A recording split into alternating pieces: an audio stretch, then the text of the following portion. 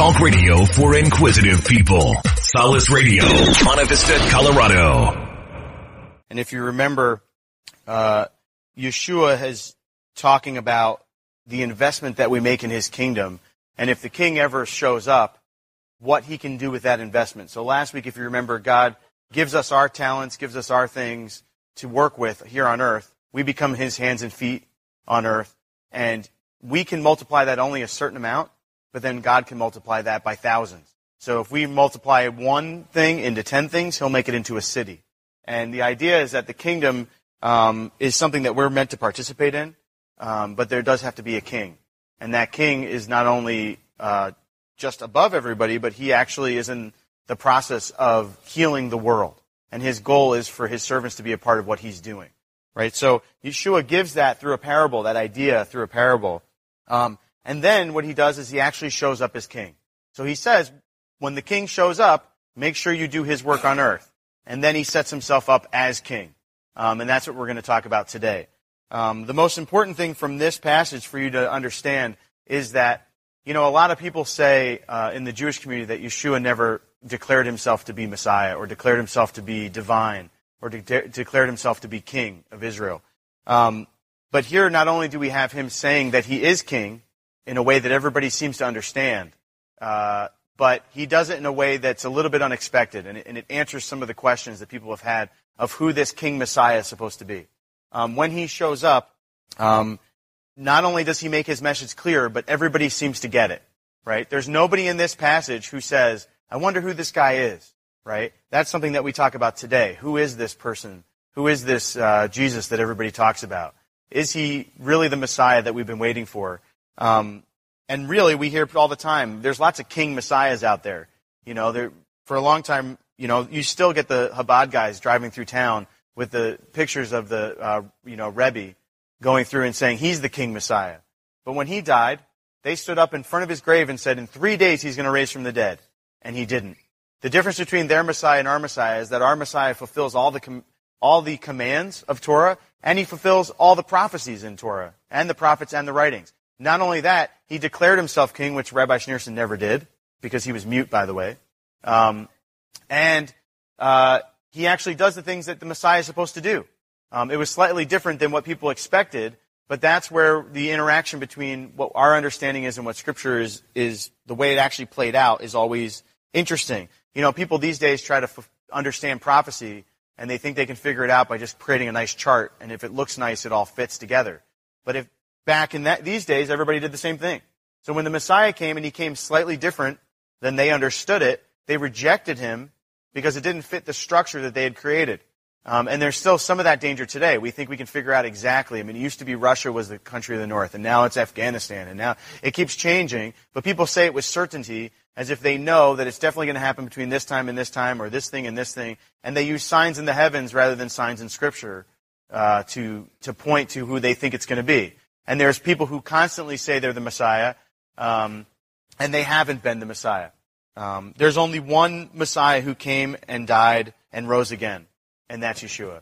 And where we're at in the story now is he's walking into the city. In fact, he doesn't come walking in, he comes riding in, and that's important, right? Because there are a lot of kings who just present themselves. They just show up in front of the crowd, and they stand up in front of people, and they get on their platform. But Yeshua didn't get on a platform. He came humbly riding on a donkey. And we'll explain that a little bit more as we go. But if you go to verse 28, chapter 19, verse 28, you see after Yeshua had said this, right, the parable, so these two go together, he went ahead going up to Jerusalem. Now remember we had that map, and as we were going through the book of Luke, we saw him going around. One thing I want you to realize about that map is Yeshua spends really only a few years going to only a few places. Right? He spends a lot of time in Galilee. He goes back and forth between his home and Galilee, and then where the fishermen are, and he kind of goes around the lake a few times, comes down a little bit, goes back up, comes down a little bit, goes back up.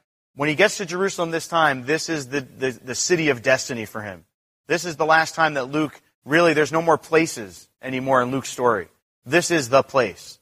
So when Yeshua shows up this time, we don't have to do anything else on our map but put a big target. If you still have your map, which some of you might, you can just put a really big target on, mark it with red, Jerusalem, right? Because we moved all around. He literally went kind of, walked around, came down. This time, boom, target. It was always his purpose.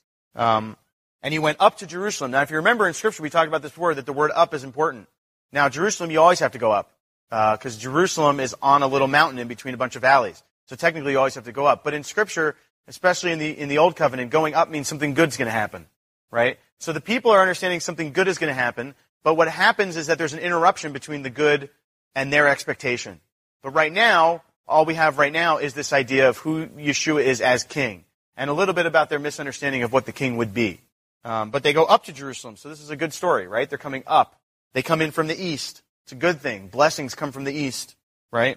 And as he approached Bethpage and Bethany, at a hill called the Mount of Olives, he sent two of his disciples, saying, now notice, Bethpage and Bethany, we were having a conversation last night that it's kind of hard to find Bethpage and Bethany these days, right? It's not as clear in Israel where it is, but you can follow a road, and I did have a graphic, but I forgot to put it on the screen, that literally on the top of the Mount of Olives, there's a road from Bethany, essentially, that comes down the hill, right, and goes right past the Garden of Gethsemane, by the way, and then goes underneath the Kidron Valley. Up the Kidron Valley, you go right into the Eastern Gate, or what is called the Golden Gate. These days, it's blocked off. You can't go in. In fact, it's covered with a Muslim cemetery, right? The reason why the Muslim cemetery is there is because they have an understanding that if the Messiah comes back, he can't desecrate a grave. So they blocked it up with blocks. They put a grave site in front of it so that the Messiah would never desecrate these graves. So when he does come back, and by the way, Islam believes that Yeshua is coming back, but mostly to get married because he didn't get married, and also to finish what he didn't finish as a man, which is a whole separate problem. But to stop him from going to the Temple Mount, they blocked up the Golden Gate, and they put a cemetery in front of it. We've talked about this before. What they don't realize is that when he comes back, the dead are going to rise. So there's no desecration that's happening. Then literally the walls will be blown apart. He'll walk through the Eastern Gate, but this is the first time. Now notice he comes in 2 times, through the Eastern Gate, through the Golden Gate. The Eastern Gate goes right into the temple. All the other gates, there's a dung gate, there's the beautiful gate, right? There's the sheep gate. You can go through all these gates, and you have to find your way to the temple from those gates. Usually when you come through those gates, you have to wash yourself in some sort of pool. And if you go to the temple today, whether you go onto the Temple Mount or not, there's still pools there to wash yourself. In fact, they found more mikvahs around the temple than anywhere else, because people would literally cleanse themselves. Exactly what the Haftorah portion said, right? If you're covered in blood, cleanse yourself before you come in, right? The people would cleanse themselves and walk in. Yeshua comes down off the mountain, right? He walks down the valley, which is where all the tombs are, right? In fact, there's even tombs of the prophets there. He passes all the tombs of the fathers, and he comes walking up the hill and goes through the Eastern Gate as the king, right? Now, if you remember, what happens when the king comes, right? Through all the stories in Scripture, when the king comes, what do you hear? The shofar blast, right? The shofar blast, the people rejoice, the king is coming. And remember, if you remember, there's 2 things that the announcement of the shofar bring. Either there's war coming, or the king is coming triumphant. And that's why they call it the triumphal entry. It doesn't use the word triumphal entry in the text itself, but the reason it's triumphant is because the king has arrived, right? This is what every story after the Bible has tried to mimic, right? Every story, right? The king is back. Everybody stands up. The king has been lost, and now he's found, like in Lord of the Rings, right? There's this, everybody has tried to pick up on this idea that when the king shows up, everything is better. Everything must be restored because the king has returned to his throne, right? That's what the expectation is. And you have to ask yourself the question, what is your expectation for Messiah? Is he King Messiah, or is he just Savior Messiah? Because it's 2 different things, right? And they go together. He can save you, but then he also has to be your Lord. And with Lord, he has to be your king. And when he's your king, you become his servant. And when you're his servant, you do his work. And when you do his work, he multiplies it. That's how it goes back together. Remember he said, if a king went away and left his servants with things to do, he'd come back and judge them based on what they've done with what he's given them. And here the king is showing up, and he's going to judge them based on what they've been given and what they did with what they've been given. What investment did they make in his kingdom? So it makes sense at the end of this section that Yeshua is going to walk into the temple, see that they're ripping off the Gentiles, and what does he do? He flips the tables. Because when the king shows up, he's going to judge based on what they've been given and how they've invested in the kingdom. And this kingdom is meant to be a kingdom for all nations. So if you end up in the temple, and the temple has all the nations are coming because they heard about this great and glorious God of Israel, and then you rip them off, it makes sense that the king would come in and flip the tables, right? Because they're ruining what his purpose was for this place. It's supposed to be a place of refuge and prayer for all nations. And we'll see that as we keep going. So he sends ahead 2 of his disciples, and he says, go ahead to the village ahead of you, this is verse 30, and you are to enter it, and you will find a colt there tied, which no one has ever ridden. Untie it and bring it here. If anyone asks you, why are you untying it? Tell him the Lord needs it. Now, I don't know about you, but if somebody came over and said to me, hey, nice donkey, and just started untying it, I would say, why do you need this? And if they said, the Lord needs it, I'd go, sorry, buddy. I don't know who your Lord is, but what happens is they go, so they sent ahead and they found what they had been told him, and they were untying the colt, and the owner asks, why are you untying it? And they replied, the Lord needs it. And no discussion, no fight, right? I mean, literally, the Lord needs it. Oh, if the Lord needs it, take it, right? Why? Because if somebody knows the king is coming and the king asks for something, the servants give freely back to the king. It follows the parable. Look, you've been giving me everything I've been given in life. If you need one of my donkeys, take it because you're king, right? That's what's true in our lives as well. When God gives us something to invest in, we invest in his kingdom. He gives it back to us. We give it back to him, and whatever he asks, we can give him back because everything we have is from him anyway. You know, people ask all the time, if you listen to Michael Rodelnick's program, I would say maybe 10% of the time people call and say, do I have to tithe? Everybody asks that question, do I have to tithe? And he says, well, Old Testament, there's tithing, New Testament, there's giving, and you want to be a good, cheerful giver, and he goes through kind of the whole process. But the sense is that if the king is asking, what do you give? Anything he asks for, right? I mean, it's like the old joke. If the grill in the room asks for something, what do you give him? Anything he wants. If the king shows up and he's the glorious king and he's triumphantly entering his kingdom, whatever he needs, he's been given by his servants, right? It's just the way we respond. And you ask yourself the same question. If Messiah is your Lord and he's your king, how do you respond when he asks? How do you respond when he says, I'm coming and this is what I need? Because the truth is, like we talked about last week, we've all been given gifts and talents. We've all been given things. He's already given us the insertion funds to invest back into his kingdom, right? Anything we have is given to us so that we can serve somebody else. In fact, I've heard one pastor say, every gift you've been given is for someone else, right? Literally, it's for the world. So they send him ahead. He gives this colt. Now notice it's a colt tied that no one's ever been ridden. If you look through the Torah and all the sections in Torah about anything that's meant to perform a sacred task, right? Do you remember if you're going to take a sheep, right, for the sacrifice, it has to be a sheep without blemish that's never been used for anything else, right? It has to be and when God talks about the woman who's going to bear the Messiah, she's supposed to be a virgin, right? There's a sense that there's this. If you're going to perform a sacred task, it can't have already performed a different task. You know, you don't take a dirty spoon and stick it in the king's soup, right? This is performing a sacred task. It's not only a colt, it's a colt that's never been ridden before, right? Now, I don't know if you understand this, but in these days, colts were, and you can talk to Mary about this because she has a really fun time talking about the donkeys in Scripture. But if you look in Scripture, we have to redeem it from culture. Now, sometimes our culture blinds us from what actually is happening in Scripture. And here's a perfect example, right? The donkey in the Bible is highly esteemed, right? These days we say, oh, humbly riding a donkey, meaning, oh, he picked a donkey. He must be so humble that he rode such a poor animal. But in Scripture, the donkey's the top animal, right? Horses are meant for warfare.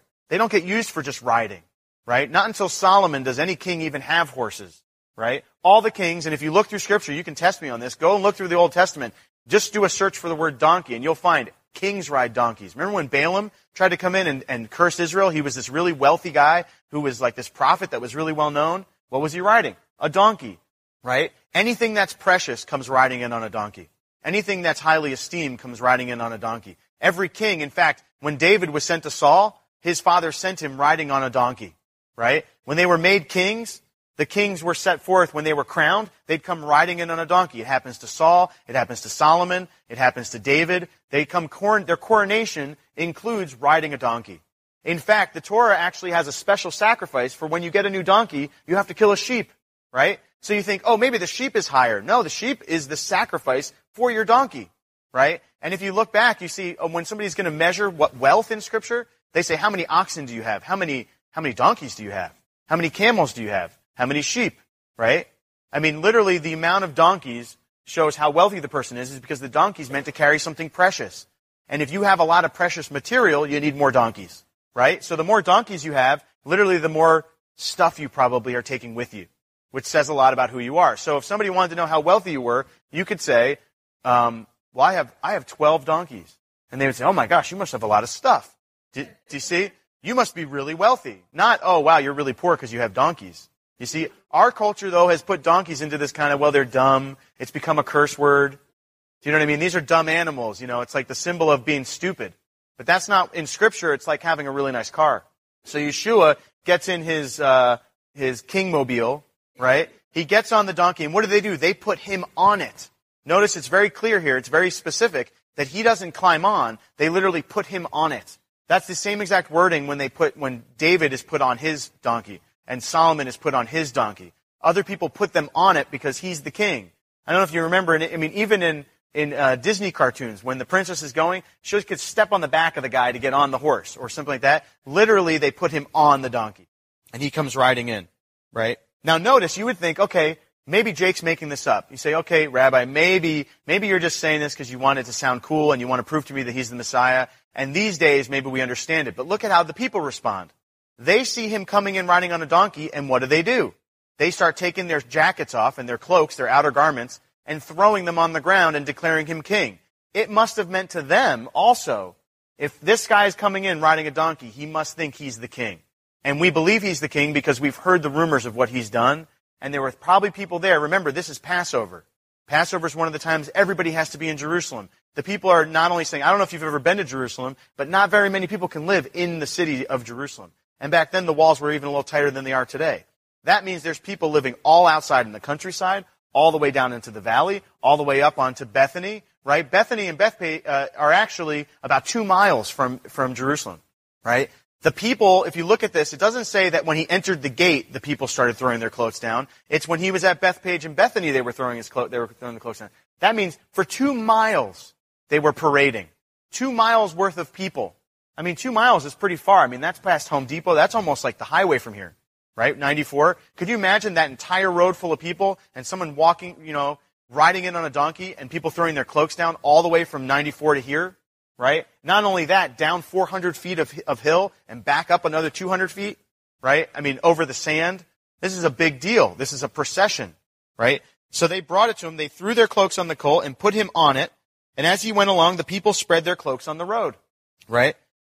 Josephus actually says this is the exact same thing that happened to Jehu when he was coronated king in 2 Kings, right? It's a tradition all the way back to Jehu that if the king comes riding in home, you meet him out in the countryside and you throw your cloaks down. So people say, did Yeshua really think he was king? Yeah, and all the people did too, right? All the people. There was literally miles and miles of people recognizing who he was. Now you have to remember, how many people have been affected by Yeshua? There were thousands who were fed by him, right? Multiple times. Right? Multiple people so many people were being healed by him that, remember, they had to lower a guy, they had to rip a roof open and lower him down because there were so many people following him around. Right? So many people had heard about him, and all of those people were there on the same holiday. Right? So could you imagine, you remember the old movies like Ben-Hur, or those old movies where it's like they're kind of peripheral to who Yeshua is, and he gets healed, and as Yeshua comes walking by, his kids get healed, or his wife has leprosy, and there's all these movies like that, like The Robe, and all these things where they're peripheral around him. It would have been that way. If you would have saw him heal somebody up in Galilee, and you're now going to the Passover feast, and he comes riding in on a donkey, you go, that's the guy who healed my mom. And somebody goes, what? I can't believe that. Yeah, that's the guy who healed the blind man. That's the guy who cast out the mute and deaf demon. And they all start cheering, and they all start throwing their cloaks on the ground. And the other passages and other Gospels also say that they were putting palm branches down, that they were screaming, Hosanna to the King, right? This is an exciting thing. And when the Lord shows up, how do you respond, right? How should you respond? He's given you everything you've needed. Now here's the trick. If he's given you everything you've needed and you haven't used anything to invest in his kingdom, when the King shows up, you might be a little embarrassed. You might feel some shame. I remember my mom used to use that against me all the time. She'd say, if God saw what you were doing right now, she'd say, if Yeshua came back while you were doing what you're doing right now, how do you think he would feel? I would feel, and every time I go, oh my gosh, what if he comes back and he sees me? And it works, because as I get older, I go, I get into trouble and I go, what if he came back right now? That would be bad. But the sense is that if you're on board with the King, if you've invested in his kingdom, not only are you excited about him coming, but you're excited to show him what you've done. When I come home and the kids have built something, they almost always say, Dad, look, I want to show you something. Look at what I did, right? On some level, We want to be able, when the Lord shows up, because we've been his hands and feet, we want to be so excited that the king is here that when he comes this time riding in the clouds, right, we say, hey, Lord, look what I did with what you gave me. And the best thing that he could say is, well done, good and faithful servant. I mean, the most amazing thing about Barry, Barry's life was not organized. He wasn't organized, but he loved people really well. And the things that people remember about Barry was literally a kiss. Literally he kissed everybody. I mean, I was actually hoping at the funeral that somebody would say, turn to the person next to you and give them a Barry kiss. Because the one thing that he did was he made everybody feel well, And it's amazing to me that God gave him the honor of dying on Shabbat after blessing his family. I can't imagine cooking a meal, sitting down and praying over my family and then falling asleep. I'm not even sure that I could pick something better than that. Because it's literally what you want. You want to bless your kids, you want to do that, and then you want to go to God and say, look at what I did. Yeah, I had some things that didn't work out. I had some things, but I tried and I invested what you gave me, and it only got this big. And God says, oh, great, I can work with that. Right? And we talked about that last week. So when the king shows up, the people start throwing their cloaks. And when they came to the place that the road goes down the Mount of Olives, so here we see, they didn't even get to the place where the road goes down yet, and the people are already screaming. Right? Do you remember on Sabbath, the whole idea of Sabbath is that you were supposed to meet the bride, that you go out into the countryside? The whole idea of Sabbath is you're trying to usher in peace. You're trying to usher in God's peace in your life. So you literally, the rabbis talk about it, is you go out into the Sabbath, you prepare the Sabbath, and you meet it before it even gets to you. Right? That's exactly what people do with Yeshua. And they don't all fully even know that while he is king, he also is the Prince of Peace. And that he's going to give them peace that they completely don't understand. And in a way they're not expecting. But at this point, they're still excited about what's going to happen. Now, many of them thought that as king, he was just going to overthrow Rome. Remember, these guys are under oppression for hundreds of years. They haven't really had their own government, really. And all the leaders are corrupt. I mean, it's worse than Chicago. This is like really corrupt. And everybody's corrupt, and they're all sold out, and the priesthood is a false priesthood, and everything's kind of falling apart, and the people they're not getting the justice the way they're supposed to get justice, right? The same way that Isaiah and Jeremiah cry out, where is justice, O God? The people are asking, where is justice? And justice shows up. So they expect him just to flip the tables over, walk in, knock Rome down, and sit down on the throne. But he knows that he has a plan that's even greater than that, because he didn't just come to overthrow Rome, he came to save the world. And to do that, he has to come in as king, and as the king, he has to sacrifice himself so that he can redeem us. And not only that, defeat death by rising again. So they come in, and the disciples begin joyfully to praise God in loud voices for all the miracles they have seen. Right? So remember, this is exactly what's happening. He's coming in, it's triumphal, it's exciting, right? Everyone starts talking about the miracles that Yeshua has done, right? It's pretty amazing. Now, you can do this in your own life, right? We do this every year at Passover. We say Dayenu. We say, look, God did this. It would have been enough if he did that, but then he gave us this. Would have been that. That would have been enough, but then he gave us more. We talk about it every year. And in fact, we actually talk about it every week. What he's done for us is well beyond what we deserve. I mean, grace is not something that we really deserve. Grace is something that we desperately need, right? And we definitely do not deserve. That's why it's grace. We're not getting paid for our good work in grace. Grace is overlooking what we've done because of what God has done, what the King has done. When we say King Mashiach, we mean Yeshua. He comes in riding the donkey like every king in Scripture, and everybody recognizes who he is. Why? Because he, not only of who he is, but what he's done in their lives. And they say, blessed is the King who comes in the name of the Lord. And this is very similar to, Baruch haba b'shem Adonai, but they put a melech in the middle. So it's, instead of just haba, it's Baruch melech b'shem Adonai. So blessed is the King. Might be melcha, but close enough. But it's interesting because if you go to Psalm 118, and I just want you to see this. Psalm 118 is pretty amazing because that, blessed is he who comes in the name of the Lord, comes from Psalm 118. And I just want you to see this because they say, blessed is the King who comes in the name of the Lord, peace in heaven and glory in the highest. Right? Now, notice what the Pharisees' response is before we go to Psalm 118. It says, some of the Pharisees in the crowd said, teacher, rebuke your disciples. And he says, I tell you, if they keep quiet, the stones will cry out. Right? Now go to Psalm 118 because the quote here is, blessed is the one who comes in the name of the Lord. Right? So Psalm 118, I'm just going to read it for you. Right? And I want you to hear particularly the ending, but I want you to hear the context of Yeshua showing up. David's expectation. Now remember, David rode a donkey. David knew what it was like to be king. David knew what it was like to have problems as king. Right? David understood, and he wrote this psalm about this coming king. He says, give thanks to the Lord, for he is good. His love endures forever, right? We sing this song on holidays too, right? Ki le'olam hasdo. Let Israel say, his love endures forever. Let the house of Aaron say, his love endures forever. Let the fear of the Lord, those who fear the Lord say, his love endures forever. In my anguish I cried to the Lord, and he answered me by setting me free. Now imagine, this is what the people are thinking, right? When they're saying this out loud. The Lord is with me, I will not be afraid. What can man do to me? The Lord is with me if he is my helper. I will look in triumph on my enemies. It is better to take refuge in the Lord than to trust in man. It is better to take refuge in the Lord than to trust in princes.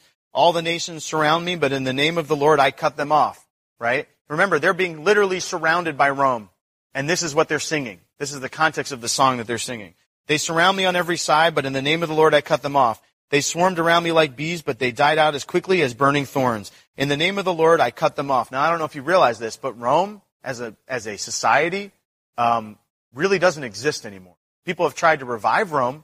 We have Rome as a city, right? Italy still exists, but the nation of the Romans that we're talking about here died off, right? Remember, Rome burns actually pretty soon after all of this, right? Burns to the ground while he plays violin, right? It literally burns Rome. Not in the way they thought. They thought Yeshua was going to walk in, sit on the thing, and everything just goes up in fire. But ultimately, Rome was judged for its Romanness. People have tried to revise it. It's a weird thing spiritually, by the way, as a tangent, just as a tangent here. It's amazing to me how many people thought they were the new Rome. Hitler thought he was the new Rome. That's why he calls himself the Third Reich, the Third Kingdom. He thought he was the third installation of Rome, right? Libya, the king of Libya, who thought he was the king of kings, remember, said that he was the new Rome. I mean, people think that they're always the new Rome. I don't know why they keep picking the side that's going to burn. But notice that Israel's still here, and Israel's still protected, and its people have progressed. One of the miracles of all miracles is that Israel is still Israel, despite how many thousands of years have passed. Mighty nations have come and gone. And here we have an example of that. That he says, look, they've swarmed around me. I was pushed back, verse 13, and about to fall, but the Lord helped me. The Lord is my strength and my song. He has become my Yeshua, right, in Hebrew. Shouts of joy and victory resound in the tents of the righteous, right? That's what's happening here. Sounds of joy and victory because the king is on his way, right? The Lord's right hand has done mighty things. And in Scripture, the Lord's right hand is what does the Lord's work. The Lord's right hand is the Messiah. The Lord's right hand has done mighty things. The Lord's right hand has lifted us high. The Lord's right hand has done mighty things. I will not die, but live, and will proclaim what the Lord has done. The Lord has chastened me severely, but he has not given me over to death. Open for me the gates of righteousness, and I will enter and give thanks to the Lord. This is the gate of the Lord, through which the righteous may enter. Now notice, he's entering the gates. We pray, we say, enter his gates with thanksgiving and his courts with praise. We can't do that unless we're coming with the king, right? The king has to come through the gates, and when we come in with the king, we usher him in. Then we come through with peace, because we have him as our right hand, as our protector, right? The real dome over Israel, right? The real protector. This is the gate of the Lord through which the righteous may enter. I will give thanks, and you answered me. You have become my Yeshua, right? Then it says, the stone that the builders rejected had become the capstone. Now notice, you go back, and what are the Pharisees saying? Keep your people quiet, right? Now notice, like all societies, the sad thing about the Palestinian state these days is not their rejection of Israel, is that their leadership keeps putting them in harm's way. The people are suffering because their leadership leads them into destruction, right? Here we have the people noticing who the king is, proclaiming who the king is, and the leadership comes in and says, be quiet. They think they're doing the right thing, right? The Pharisees think, look, if you guys make a big stink during Passover, the Romans are going to come in and kill us. And the people start singing this song. If our enemies surround us, then God will be our right hand. And the Pharisees say, no, keep quiet because the enemies are around us. Do you see the problem here? The leadership is so afraid that they're afraid of the enemies, and the enemies are supposed to be thwarted by the king. So Yeshua says, look, you can try to keep them quiet, but even the stones will start crying out in this one because the king has arrived. Oh Lord, the stone the builders have rejected has become the capstone. The Lord has done this, and it's marvelous in our eyes. This is the day the Lord has made. Let us rejoice and be glad in it. Right? Oh Lord, save us. O Lord, grant us success. Blessed is he who comes in the name of the Lord. From the house of the Lord we bless you. The Lord is God, and he is made his light to shine upon us with with bows in his hands, join in the festival procession up to the horns of the altar. You are my God, and I will give you thanks. You are my God, and I will exalt you. Give thanks to the Lord, for he is good. His love endures forever. So the king starts walking in, the people take off their cloaks and throw it to the ground, and their praise is, God's love endures forever. He loves us because he's survived. We've been chastised. We've been in problems. We've had Rome over us. We've had, years and years of oppression. But the Lord has sustained us, right? Our shoes have not worn out. It goes all the way back to the Exodus. And here we have Yeshua coming in, and even before he gets to the top of the mountain and starts coming down, the people are already screaming. So some of the Pharisees say, keep quiet. And he says, I tell you, if they keep quiet, the stones will cry out. And as they approached Jerusalem and he saw the city, he wept, right? Now this is a pretty interesting shift, right? So you're imagining, you're following the king. There's guys with umbrellas. There's guys with things screaming. It's like a big thing, and it looks like something out of like New Orleans, like do. And there's a whole procession, and people are coming in, and Yeshua starts crying. Why does he start crying? Because he knows that they don't understand. They don't understand the pain that they're going to have to go through. They don't understand what's next. They think it's as easy as him just taking his throne, but he first has to do what Genesis said he would do since the beginning. He has to literally take his heel and stamp on the head of the serpent.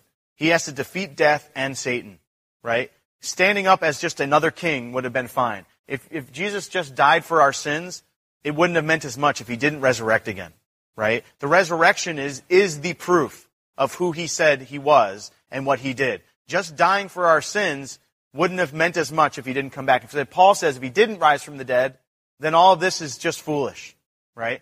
Because what he did wasn't just supposed to be about just dying. It's the whole process. The gospel is that since the beginning, God's plan was to defeat death and defeat sin and defeat Satan. Once he does that, then he can come as the rightful king, right? So there's a process that we have to go through. I got an email about what does salt mean in Scripture. And salt is literally preparing the sacrifice to be sacrificed. The salt is the thing that prepares us. We have to be preserved and set aside, and literally we get put through things that are uncomfortable and don't feel good, and we go through those things so we can be prepared to give our lives as a living sacrifice. Yeshua did the exact same thing, and he paved a way so that we could enter the gates with thanksgiving. The reason we worship and praise him is because he entered the gates first, and he blew those gates wide open, right? The gates of death couldn't even hold back what he was going to do.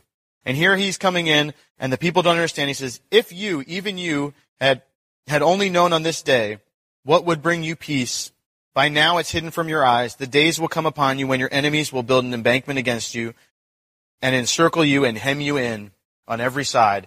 They will dash you to the ground and your children within the walls. They will not leave one stone on another, because you did not recognize the time of God's coming to you, right? They didn't get it, right? He knew that the excitement they had was based on a king that they had developed, something that they had gone beyond Scripture for their understanding of who God would be. And when he shows up, he knows that it's going to cause a problem. He knows that when he does what he's going to do, and Jerusalem literally falls apart after he's gone, that Rome will come in and destroy them. And literally when you go to Masada, which is now the symbol, right? When you're on top of Masada, they bring every graduating class in the army goes to the top of Masada. And they fly a plane over, and the plane literally salutes the troops. Because Masada is the perfect example of, we literally tried to survive the best we could, right? We tried with the best warriors, with the best possible things, we tried to survive without a king, right? Now it's sad for me because it's a kind of a weird moment, because I honor modern Israel and I understand the idea of saluting Masada because we died on Masada.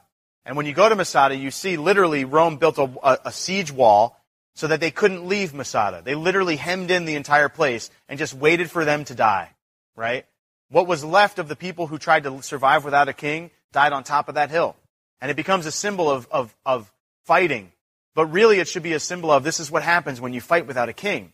You end up dying on a mountain by yourself, And there is a sense that we should honor those, because there is a sense that we should have a fight in us to fight for the Lord. But you can't fight for the wrong kingdom. If you fight the wrong kingdom, you end up just fighting for a fortress in the middle of the desert that ran out of water years and years ago, right?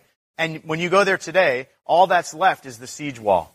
You get up there and you can literally see the wall that hemmed them in. So Yeshua, knowing that this is going to happen, says, look, you guys are misunderstanding what we're doing here. I am your king, but there's something I have to do first. He's explained it to them multiple times, and every time they said it, they got into a conversation of who's going to be the greatest. So he'd say, look, guys, I have to die, and then I'm going to come back. And they say, yeah, great, Yeshua. But which one of us is the best?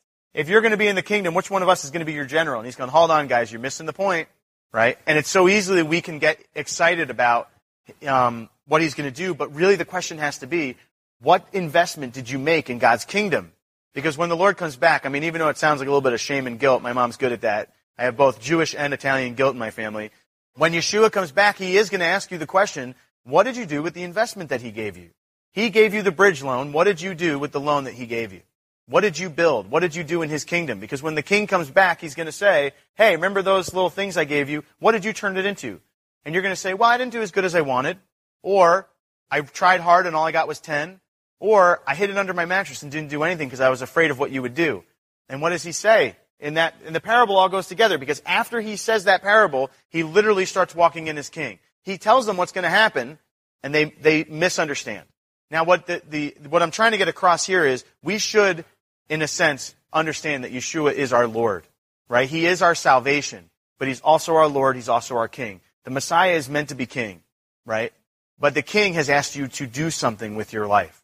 He's asked you to do something with the things that he's given you, right? And even if he's only given you one thing, he can multiply that into cities. He's already said, anything that you have, I can multiply into thousands. What are you going to do when the king shows up? Are you going to sing Psalm 118? Or are you going to say, sorry? Did you really trust in what he said he would do? Now, they have to be put this, so he cries. Now, some people don't realize that it's okay to cry. And here we have, this is the second time within a few weeks in this story, Yeshua's cried. Crying is a divine emotion on some level. Because especially if you know what's going to happen. It happens with children. I mean, you watch your children, you watch other people's children. There's a part of you that says one day their innocence is going to be gone.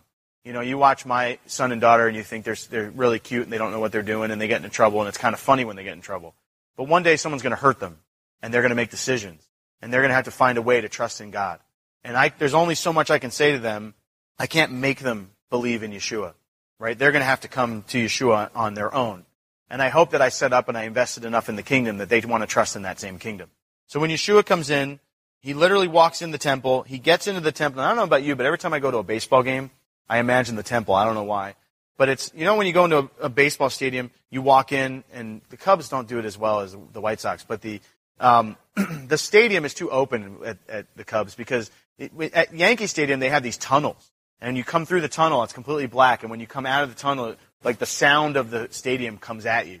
Like it's quiet almost. And then it goes, whoa! And everybody's there, and there's like thousands of people all worshiping the wrong God. But you go into the stadium, and it's literally this rush of energy, right? And Yeshua has done this his whole life, remember?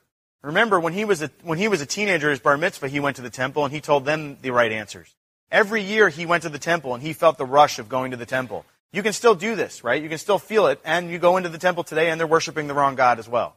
But you go there, and there's still a rush. Even though it's the wrong God, you still feel a little bit of a rush. But imagine if it was the true king.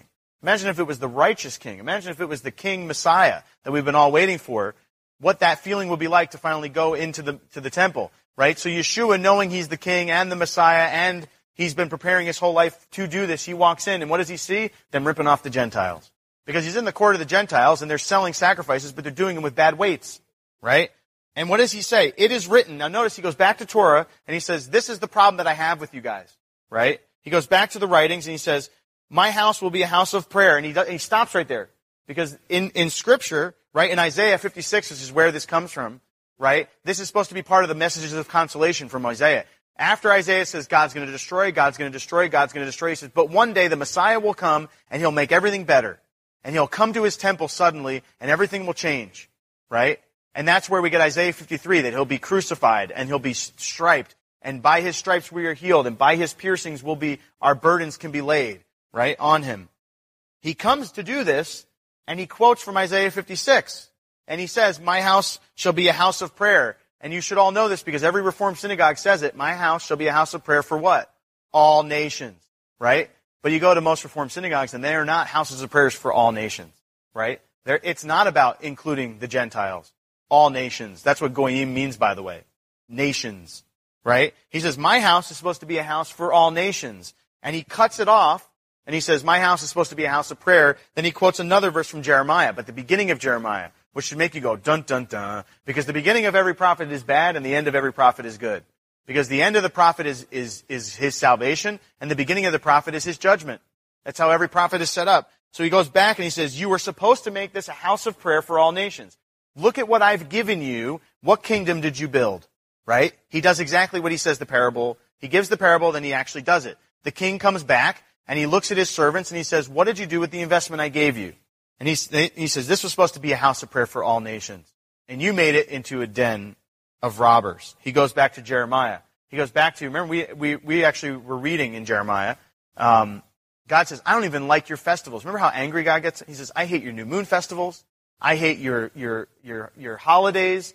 It's just become a burden to me because your hands are covered in blood, right? I mean, literally, it's like all these days that you celebrate that you think are great. Now, some people use this anti-Semitically, and we don't mean it this way at all. But what we're saying is God doesn't enjoy the holidays when a bunch of unrighteous people with unrepentant hearts just come and pretend. That's not what he's looking for. He's looking for his servants to invest in his kingdom, right? So when the Lord shows up, he says, look, I want you to be there for every Passover. I want you to be there for every Sukkot.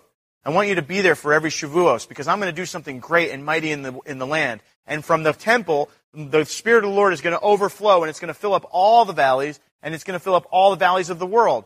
It's supposed to be from this spot is where my plan and vision starts and it's supposed to spread to everywhere. And he comes walking into the spot where it's supposed to start, where the blessing for the whole world is supposed to be. He can't even take his throne, right? And he says, but you made it a den of robbers. He goes back to the beginning of the prophet. He says, look, it was supposed to be a good thing and you made it into a bad thing. Every day he was teaching at the temple and the chief priests, the teachers of the law and the leaders among the people tried to kill him or were planning to try to kill him. Yet they could not find any way to do it because the people hung on his words. Notice, at this point, the people still are on board. Now here's an interesting thing about this, right? The rabbis have tried to figure this out because there are two passages, right, in Scripture. One in Zechariah, right, where it says that the Messiah will come in riding a donkey. Zechariah 9 says the Messiah will come riding in on a donkey, humbly on the foal of a colt. Same exact thing. The prophet Zechariah said one day the Messiah will come and he'll come riding in on a donkey. Why? How did he know that? Because all kings come riding in on donkeys, right? He understood that the Messiah is all supposed to be the king, and it was revealed to him in a way that he put it out in prophecy. But then there's also a place in Daniel where it says that the Messiah is going to come in riding on the clouds. So the rabbis get all mixed up, and there's a whole conversation in Talmud that says, look, is the Messiah come riding on the clouds, or does he come riding on a donkey? Which one is it? And there's one rabbi who says, well, maybe there's two Messiahs. Maybe there's two Messiahs. And then another rabbi says, no, it can't be two Messiahs. There has to be one Messiah. But maybe what it is if he comes in riding on a donkey, that means that we're unworthy. And if he comes in riding on the clouds, that means we're worthy. Now, I think that he may have got that a little bit wrong. But the truth is he actually got it a little bit right. Because when he first showed up, we weren't worthy. There was no sacrifice made. There was no sacrifice to cover our sin. Right? He comes in riding as the king. When he gets there, he says, look, did you do everything I asked you to do? Did you invest in everything I asked you to invest in? Did you take care of the things that I've given you? And it turns out, nope, not even in the outer courts of the temple did we do that. Right? I mean, you got to imagine, there's the outer court, the inner court, the Holy of Holies. He's just at the outer court, and they already messed the whole thing up. They're already ripping people off. Right? So he says, what investment did you make? And they say, well, we made a lot of money off the backs of these people.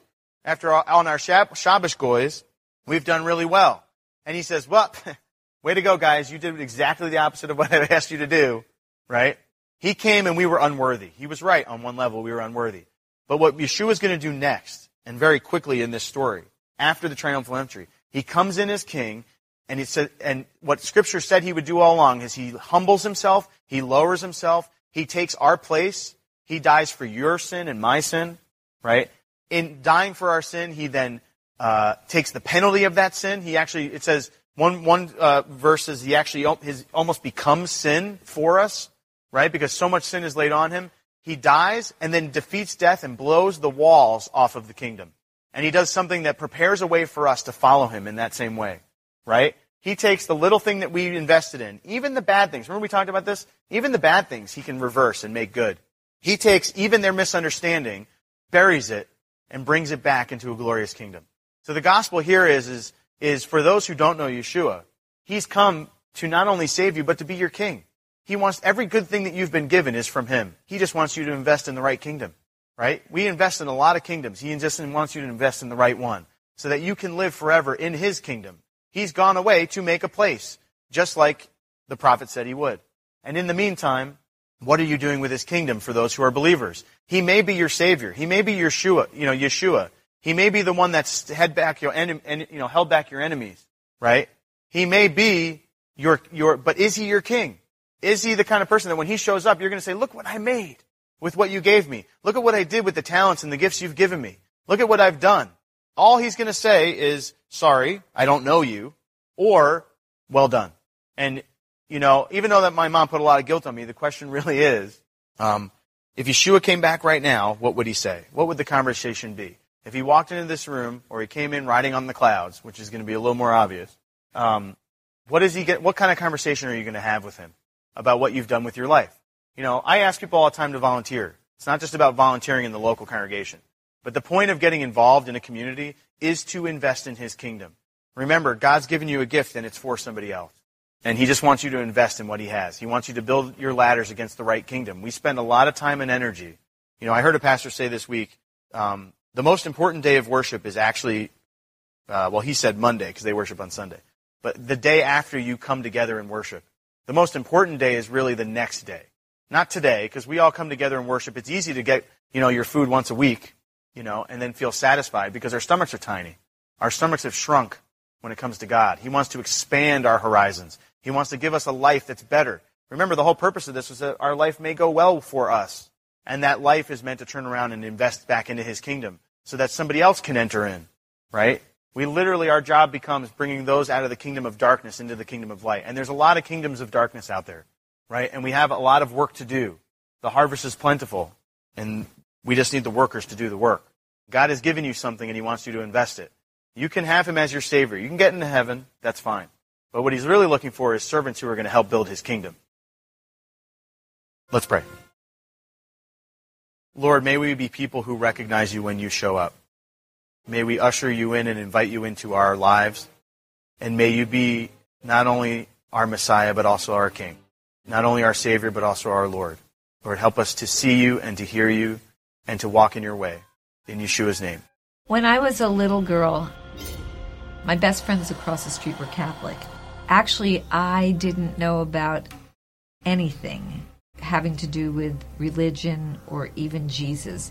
And they informed me that I would not be able to go to heaven, but I would be able to go to purgatory because the Jews killed Jesus, and that's what would keep me out of heaven. They're also the first people that ever told me about the Holocaust and people being made into soap and lampshades, and I had no idea. 1975, I got to travel with Bob Dylan on the Rolling Thunder Review on 2 6-week tours, and then a 6-week European tour. And on that tour was Joni Mitchell and Joan Baez and Ramblin' Jack Elliott and Roger McGuinn from a group called The Byrds. And we hung out with people like Ringo Starr and Jack Nicholson, and just, it was a very, very exciting, very fun time, very heady, just playing all over Europe, staying in the best hotels, riding a private train through, 6 different countries. It was great. It was everything that you would think when those tours were over. Rather than being elated, I felt completely empty, completely lost, I had climbed a mountain and I looked over and there was nothing on the other side. And I just was asking myself, what is life all about? If it's not about, having things that are just having fun, if it's not that, if it's not even that your art or your talent can fulfill you, because these people that I traveled with were so artistic, so talented, but they had their own issues. What was life about? It got to a certain point where I was so frustrated with life that I determined I will give myself 35 days, and I wrote this in a diary. I give myself 35 days to find a new way of approaching life. I am just sick of this brain inhabiting this body and just the way I even thought about things. During that 35 days, I contracted an illness called Bell's palsy. I went As I was going to bed one night, I was brushing my teeth and water came squirting out of the side of my mouth. And I lived alone in an apartment at that point. And I thought to myself, I'm going to go to bed and I'm going to wake up paralyzed. And sure enough, when I woke up in the morning, half my face was paralyzed. Bob's girlfriend, this big black Baptist woman, grabbed me by the hands and said to me, she started praying for me in the name of Jesus. And I remember that when she was finished, I walked out of that trailer and I was stunned. And I looked around and I thought, what was that? And the next day, I actually started seeing an improvement and feeling an improvement in my face.